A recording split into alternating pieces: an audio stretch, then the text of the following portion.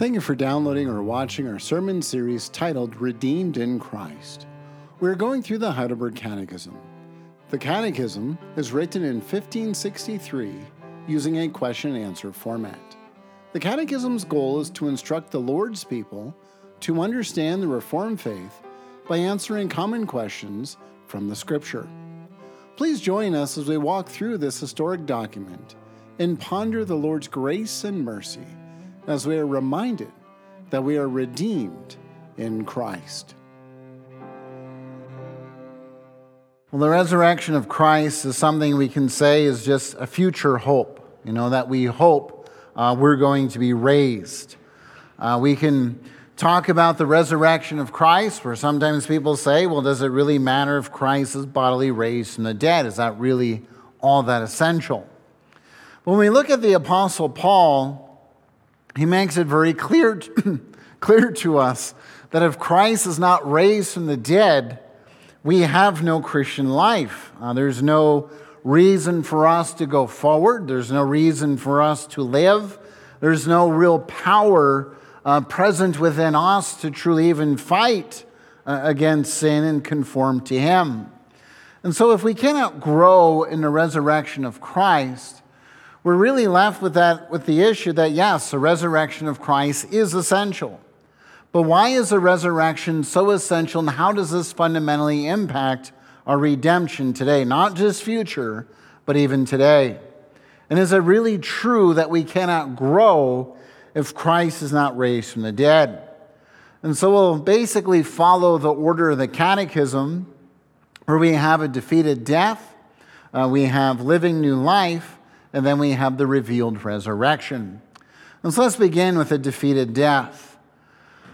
When we look at what the Apostle Paul in the Catechism is teaching us, that the Catechism wants us to understand the significance of Christ's death is that He has overcome death. Now, if you're familiar with any liberal works or any more liberal writings in terms of the fall of man, one of the criticisms they bring against the first 3 chapters of Genesis, obviously the first 11 chapters, as we're familiar, have been under suspicion, if you will. I do believe they're historical, but whatever the case.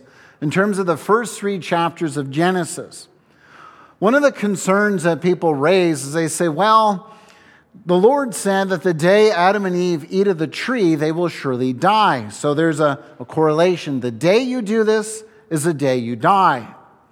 And so if we look at this criticism, if you will, of the text, and if we take death in terms of we cease to breathe or our heart stops, we can say, well, if we define death along those lines, then yes, there's credibility. They're right. However, how does the text tell us about death? Well, what does the text fundamentally communicate?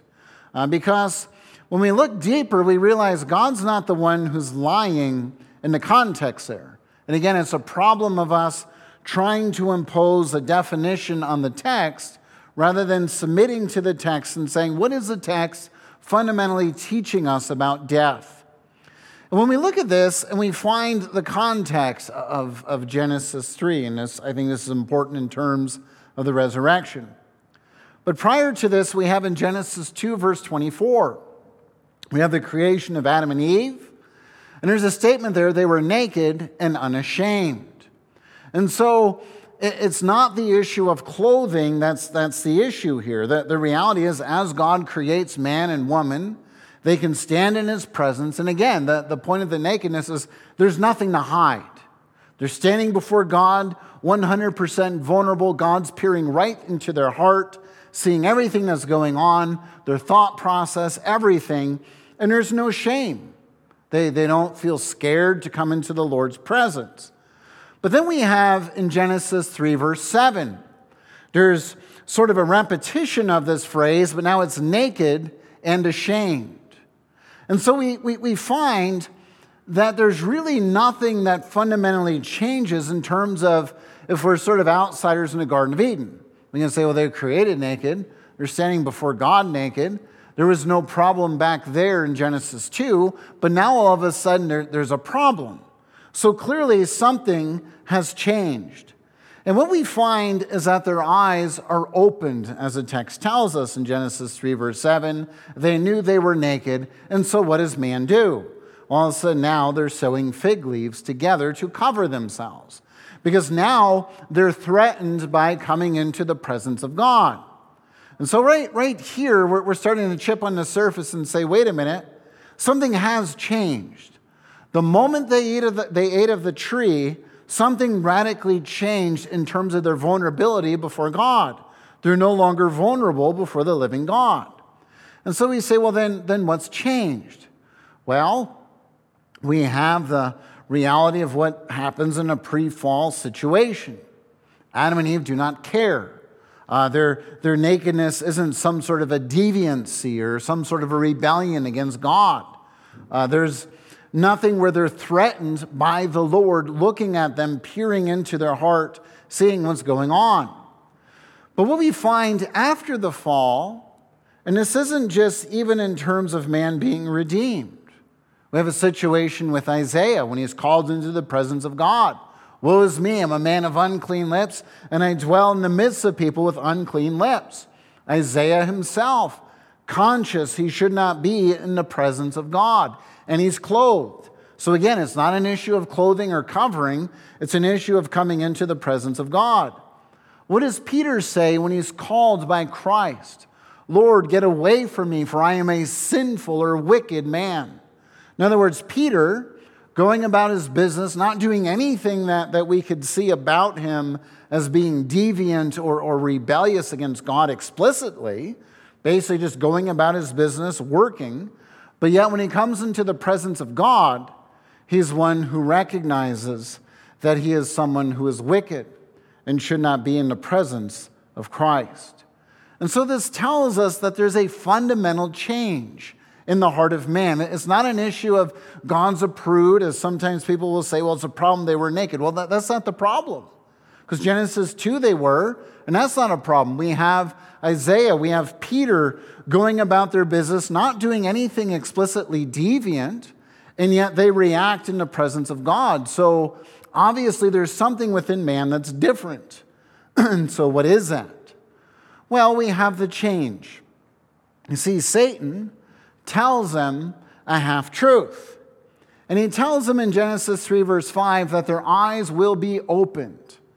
Now, when Satan gives this promise, because it is a promise that he gives them, they'll be like God, knowing good and evil, right?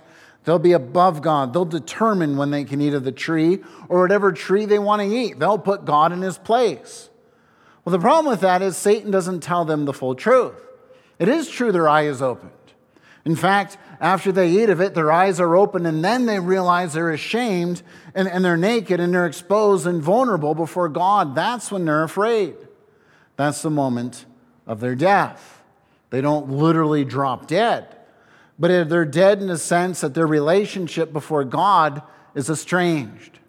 You have Satan then being the master marketer. So you find actually agriculture probably being the oldest occupation, marketing being the second oldest occupation. Because Satan's selling them on this tree, isn't he? Hey man, you eat of this tree, your life's going to be great. Everything that God's holding back from you, you're going to take from God, and you're going to set the terms, and you're going to be above God. Now, if Satan said, listen, no matter what, when you come into the presence of God after eating of this tree, you're going to feel shame. You're going to understand your wickedness. You're not going to want his light shining in on you because you're going to realize how broken and vulnerable you are, and you're not going to like it. Your relationships are not going to be whole like they were in the creation. You're going to experience a breaking down of your body, and you're going to experience ultimate demise and experience death. Now, if he sold it that way, they'd be like, I don't think I want the tree. But Satan does not tell them the whole truth. And so when Satan promises them, and again, it's a false promise, eat of this tree, you put God in his place. What happens? Well, the Lord still meets with Adam and Eve. They were promised they could put God in their place. The Lord calls out, searches for them. Adam and Eve are hiding. And as they're hiding, God doesn't give up. It's not that God just goes away and says, oh, well, you ate of the tree. I guess I can't judge you or deal with you or rebuke you. No, God finds them. Adam and Eve are still called to account. The tree doesn't do anything. It doesn't do anything in the sense of claiming their power over God. In fact, now, what they used to look forward to most likely in meeting with God and communing with Him is fundamentally and radically broken. Man does not want to be in the presence of God. Man wants to run away. Man wants to cover himself. Man doesn't find contentment being in the presence of God and doing the tasks that God set out for him. This is death, no longer having that peace with the living Lord. And so when individuals come to you or potentially come to you and say, see, Genesis 1-3, it's not real. God said the day you eat of it, you will surely die. They didn't literally die. Say, okay, well, if you define death as not having a heartbeat or losing breath, then you're right. But if you define death as being estranged from God, not wanting to be in His presence, rebelling against Him, being sinful, well, then the moment they ate of the tree, that instantly happened. God did not lie. Satan is a liar. God warned them, eat of this tree, not going to go well for you. And so man then, sewing the fig leaves together, doesn't solve anything. Still vulnerable before God. God can still peer into their hearts. It's not like God's ignorant of what they have done or naive of this. It's not that He has to do a large investigation. He knows what happened. But He wants Adam and Eve to confess it. And as they cover themselves with the fig leaves, thinking somehow this is going to hide them from God, it doesn't work. And so when we hear that, say, okay, so death is something severe. And when we understand that Christ took death in our place, this is profound. Because when we go back to that story of Adam and Eve in the Garden of Eden, God did not lie to them. He told them, you eat of that tree, you're going to have a very bad day. It's not going to be good. The day you eat of it, you're surely going to die, and you're going to experience what death looks like in terms of that. And they did. They didn't literally drop dead, but they experienced what death ultimately means. Not having the love, benevolence, mercy, love of the living God. They competed with each other. They blamed one another. They hid from the living God rather than rushing out to meet with their Creator. And so when we hear that, one of the things that the fig leaves also teach us, we can't redeem ourselves. I mean, really, this is as absurd as if there's a sinking ship, or you think of the Titanic hitting an iceberg and taking Scotch tape over a gaping wound, and then you have the water still pouring in, but through that little strip, there's no water. Say, see, I fixed it. It's like you didn't fix anything. And that's the absurdity of the fig leaves. So when the Lord slaughters the animal, and what a profound thing that He's doing there. A, He's giving them clothing fit for the common curse, but B, He's showing the blood sacrifice that's going to come and how only God's going to cover their sinfulness. Only God can do this and take away the true sanction of death. So when we understand what death really means, and we understand Christ takes away death, this is where we turn to the Apostle Paul in Colossians 3. Because notice how Paul begins here in verse 1. If then you have been raised with Christ. So the Apostle Paul wants us to understand that our orientation right now, see, if we stop at the court scene with Adam and Eve in the Garden of Eden, setting this in the context, we're in a pretty pitiful place. There's no hope. There's no real assurance that we're going to have any victory, any growth, any coming into the presence of God. I mean, we're always going to be vulnerable and shamed before Him. But right here, the Apostle Paul has this wonderful declaration. If you've been raised with Christ, Christ being raised up assumes that Christ is one who has died, but He's been resurrected. And His resurrection is not something that's just a nice story. And it is a nice story. It's a wonderful story. It's a beautiful story. But the Apostle Paul is saying this isn't just a story. It's not just a narrative. It's not just a testimony. This resurrection of Christ changes everything. That now we can come into the presence of God with a whole new orientation. We're not Adam and Eve trembling at the Garden of Eden, wondering when God's going to banish us to an instantaneous, immediate, eternal death or hell itself, where we experience His punishment. This is saying right now this relationship has been restored, has been redeemed. Something has radically changed.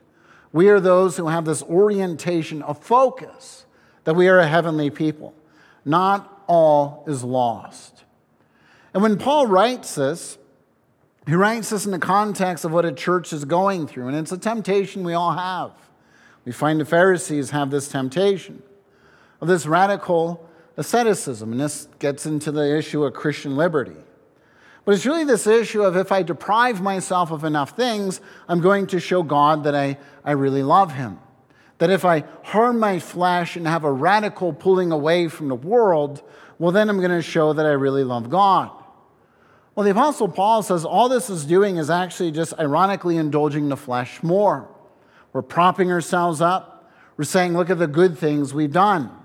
And so in reality, this depriving of ourselves isn't really bringing us closer to Christ.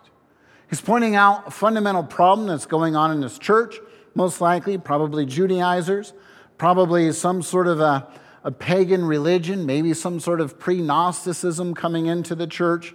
Deprive yourself of things, you're going to have a higher spiritual life. And the Apostle Paul says this isn't really solving anything. When we go to verse 1, he wants us to know what solves it. This identification that we are raised with Christ. This is what fundamentally changes everything. We're not working out our salvation in our own strength. We're seeing ourselves as grounded in Christ.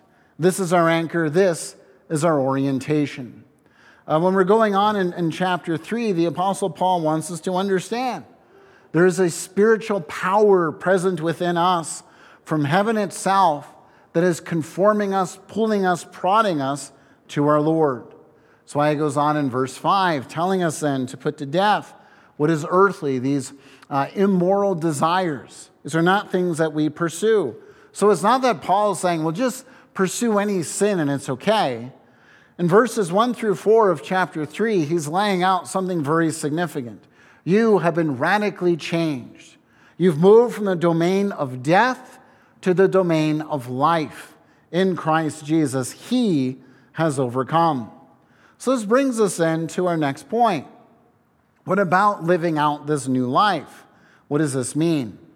Well, the Catechism wants us to understand that we are raised right now to life.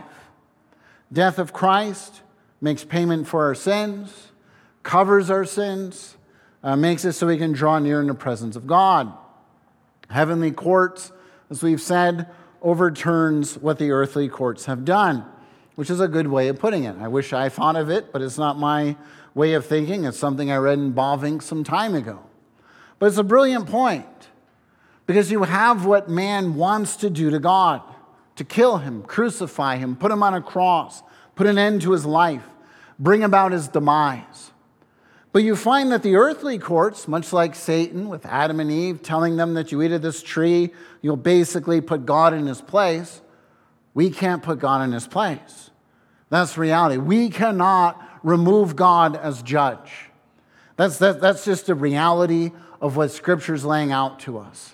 No matter how hard we try, no matter what we say, no matter what we think, we cannot remove God as judge. He's judge. That's it. And so that's the beauty of the resurrection. The raising of Christ from the dead is the heavenly court saying, no, this is my Son with whom I am well pleased. And so the Catechism wants us to understand that we have this new life, that we have truly overcome. It's not just that He takes death away, but the positive is that we have this new life in our Lord. And so as we hear this, we say, okay, well then what does the Apostle Paul exhort us to do? Well, he says, seek the things that are above. And so he's calling us to have this proper orientation through this life. Our priority is to pursue who Christ is. And so notice right here, it's not just focus on putting off sin. That comes later. But our fundamental focus before we start thinking about putting off sin is that we are those who are raised with Christ. This is our fundamental focus, our orientation. You are raised with Christ. You are a heavenly people. You have been redeemed. And so the Apostle Paul is saying that as we have this orientation, this has to always be pressed upon us. We have to meditate on this, think about this reality. We are those who have moved from the court scene at Eden to not just the courtroom of heaven and borrowing from Murray. We move from the courtroom to the family room of God. So we have to seek the things that are above. This really echoes what we hear Christ says, seek first the kingdom of God, and all these things will be added unto you. And so when Paul says this, we may think, well, if we're just seeking the things above, is this just a license to sin? We just say, well, I'm redeemed in Christ, I can live whatever way I want. The Apostle Paul is saying, if we really understand a spiritual nature. So again, you think about this church, this Colossian church, most likely facing some sort of a pre-Gnostic, maybe some Judaizers have snuck in here, but this notion that if you find a true spiritual life, if you discover this life, then you will experience true exponential growth and you'll become basically a superhuman. And Paul's saying, listen, I'm not denying a spiritual aspect of the Christian life. In fact, the Christian life is a spiritual life. It's a life in the Spirit. So as the Spirit has raised you up with Christ, seek and have your orientation in Christ. And he exhorts us then to seek the things above where Christ is seated. So again, he wants us to truly contemplate, what does it mean that Christ is on the right hand of God? Well, this means he's overcome, he's victorious, he's sitting in heaven as one who is triumphant. And so when we say, well, I still see sin, I still see issues in this age, the Apostle Paul is saying, understand, you are seated with Christ. This is where you are right now. And so in terms of this process and what's going on, we've talked about metamorphosis, where we're moving and transforming progressively to the new age. As Paul is exhorting us to have our orientation on the heavenly reality, verse 2 goes on, set your minds. In other words, set your consciousness on the things that are above. So it's not ignore sin, but instead of focusing just on sin, we're focusing right on who am I? I am a redeemed individual in Christ Jesus. I have to consciously set my mind on this reality. What does that tell us about our minds? We're prone to wander. We're prone to go into different things. We're prone to drift, as Hebrews says.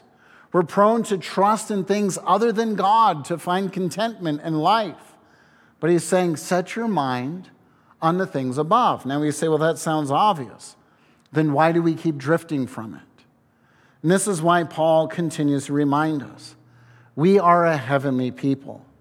Now, when you think about most things that we do in terms of our life, normally when we focus on objects, for instance, I know mountain biking, motorcycling was another thing where I learned this, that where you put your focus is where you end up. So normally, if you look at a tree and you say, I don't want to hit the tree, I don't want to hit the tree, I don't want to hit the tree, well, if you're focused on the tree, you're going to hit the tree.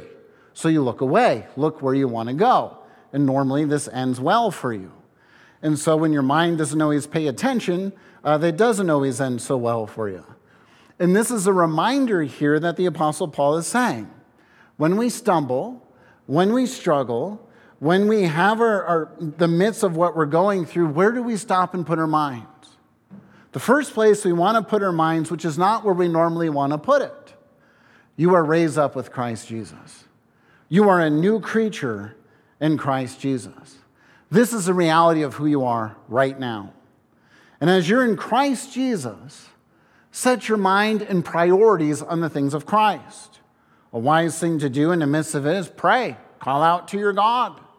I am in your presence. You are my God. I am your redeemed.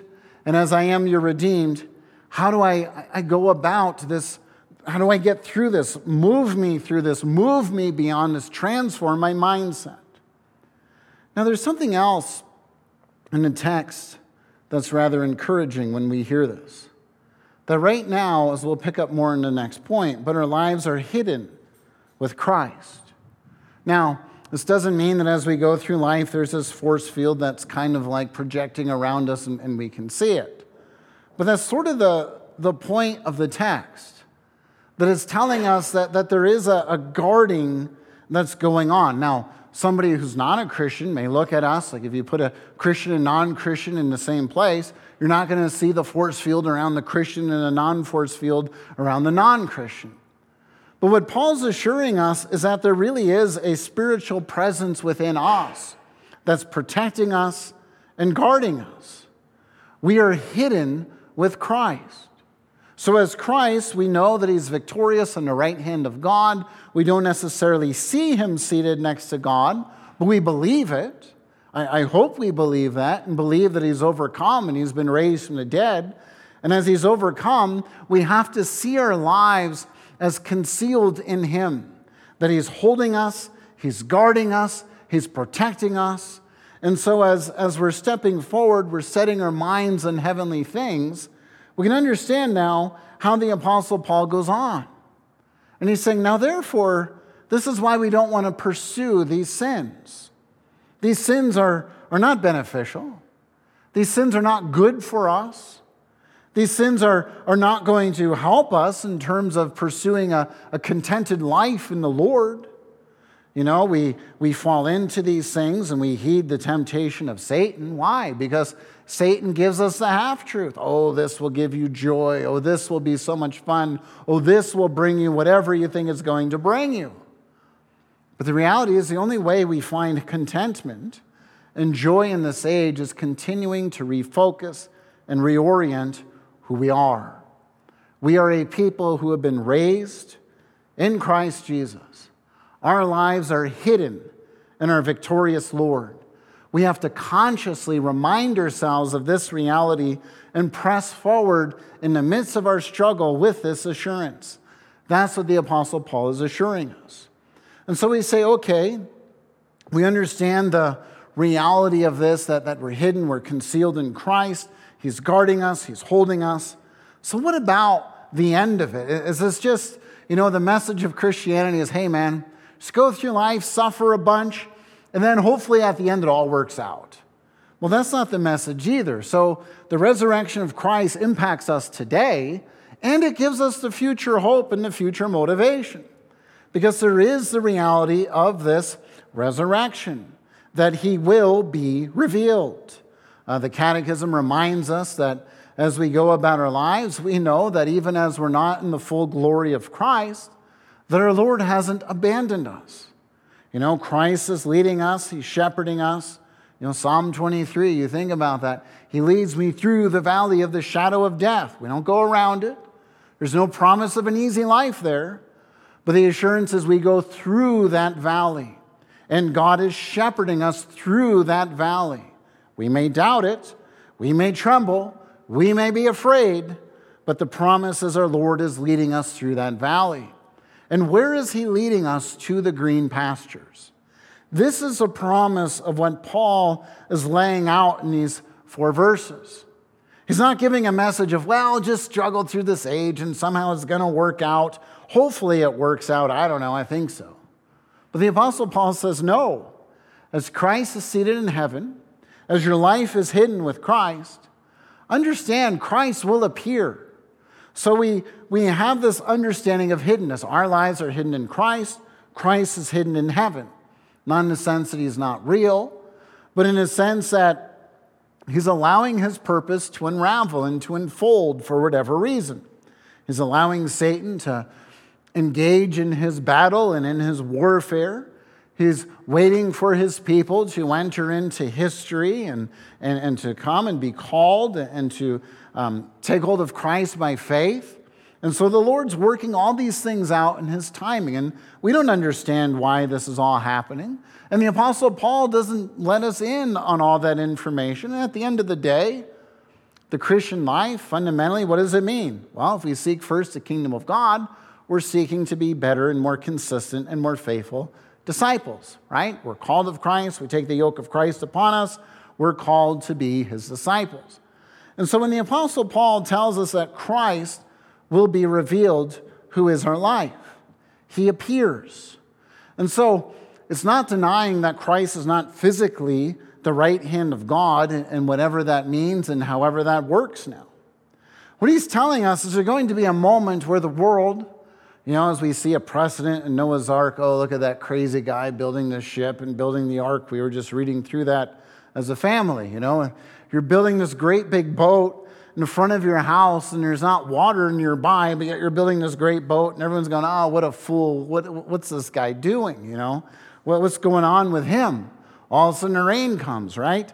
That's sort of the precedent that's going on here. All these Christians looking for this Christ guy to come again. Who are they? What are they doing? Why are they talking about this stuff? Well, the Apostle Paul says, listen, Christ will come again. You will see him. Your life is not going to be disappointed as you are joined to Christ. You will experience the ultimate vindication. Because this life that is ours is that we are those who will appear with him in glory. Think about that implication when Paul lays this out more in 1 Corinthians 15. That even if we're alive at the coming of Christ, we will not miss out in the resurrection. We will be glorified. And what a wonderful blessing that would be. I mean, think about it. You go from this age to all of a sudden a glorified state, and you never have to pass through death. I mean, that would be a wonderful privilege if the Lord willed to do that, or for whoever he wills to do that for. What a wonderful blessing.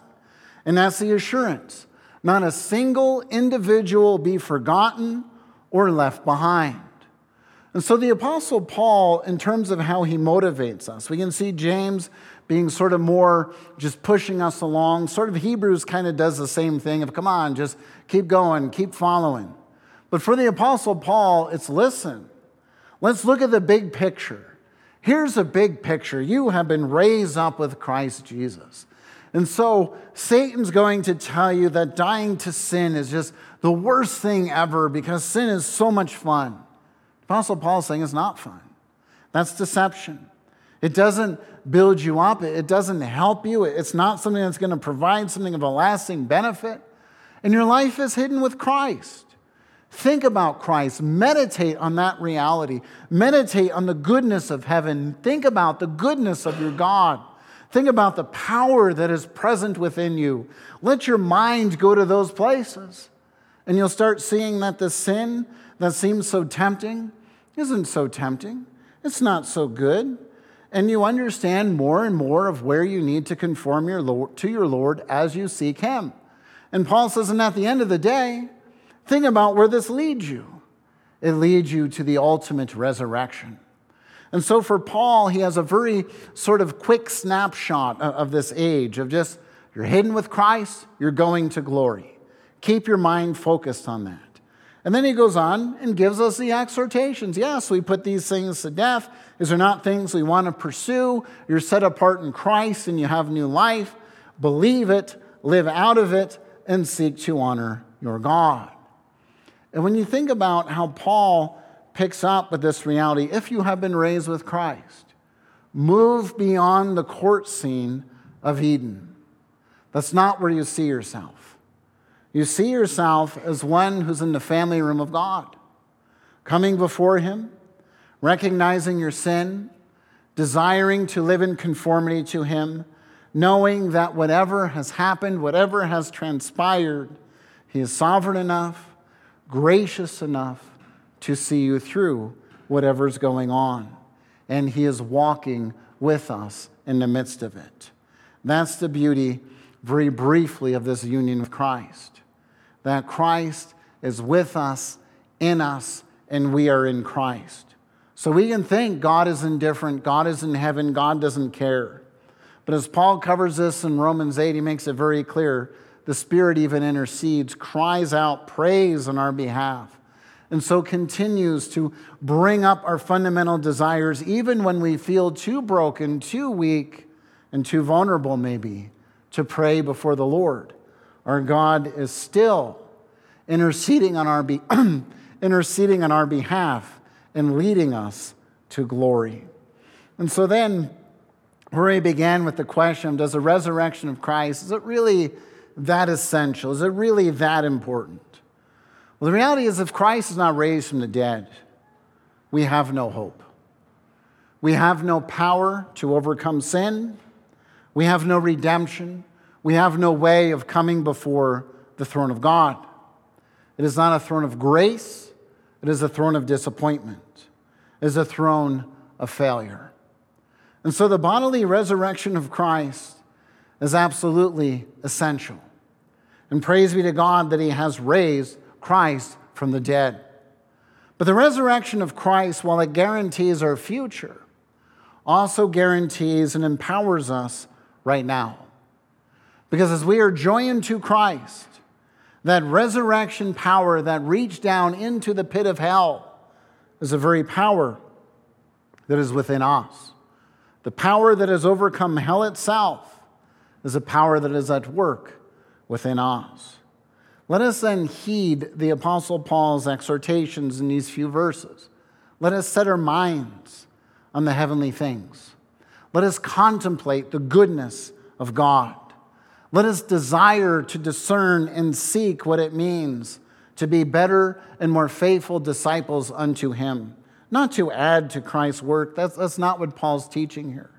But to do it so that we bring glory to our Lord and Savior. So that we truly enjoy and see His goodness more and more as we conform to His will, sojourning through this age, longing for the age to come that we taste in His Spirit. Amen.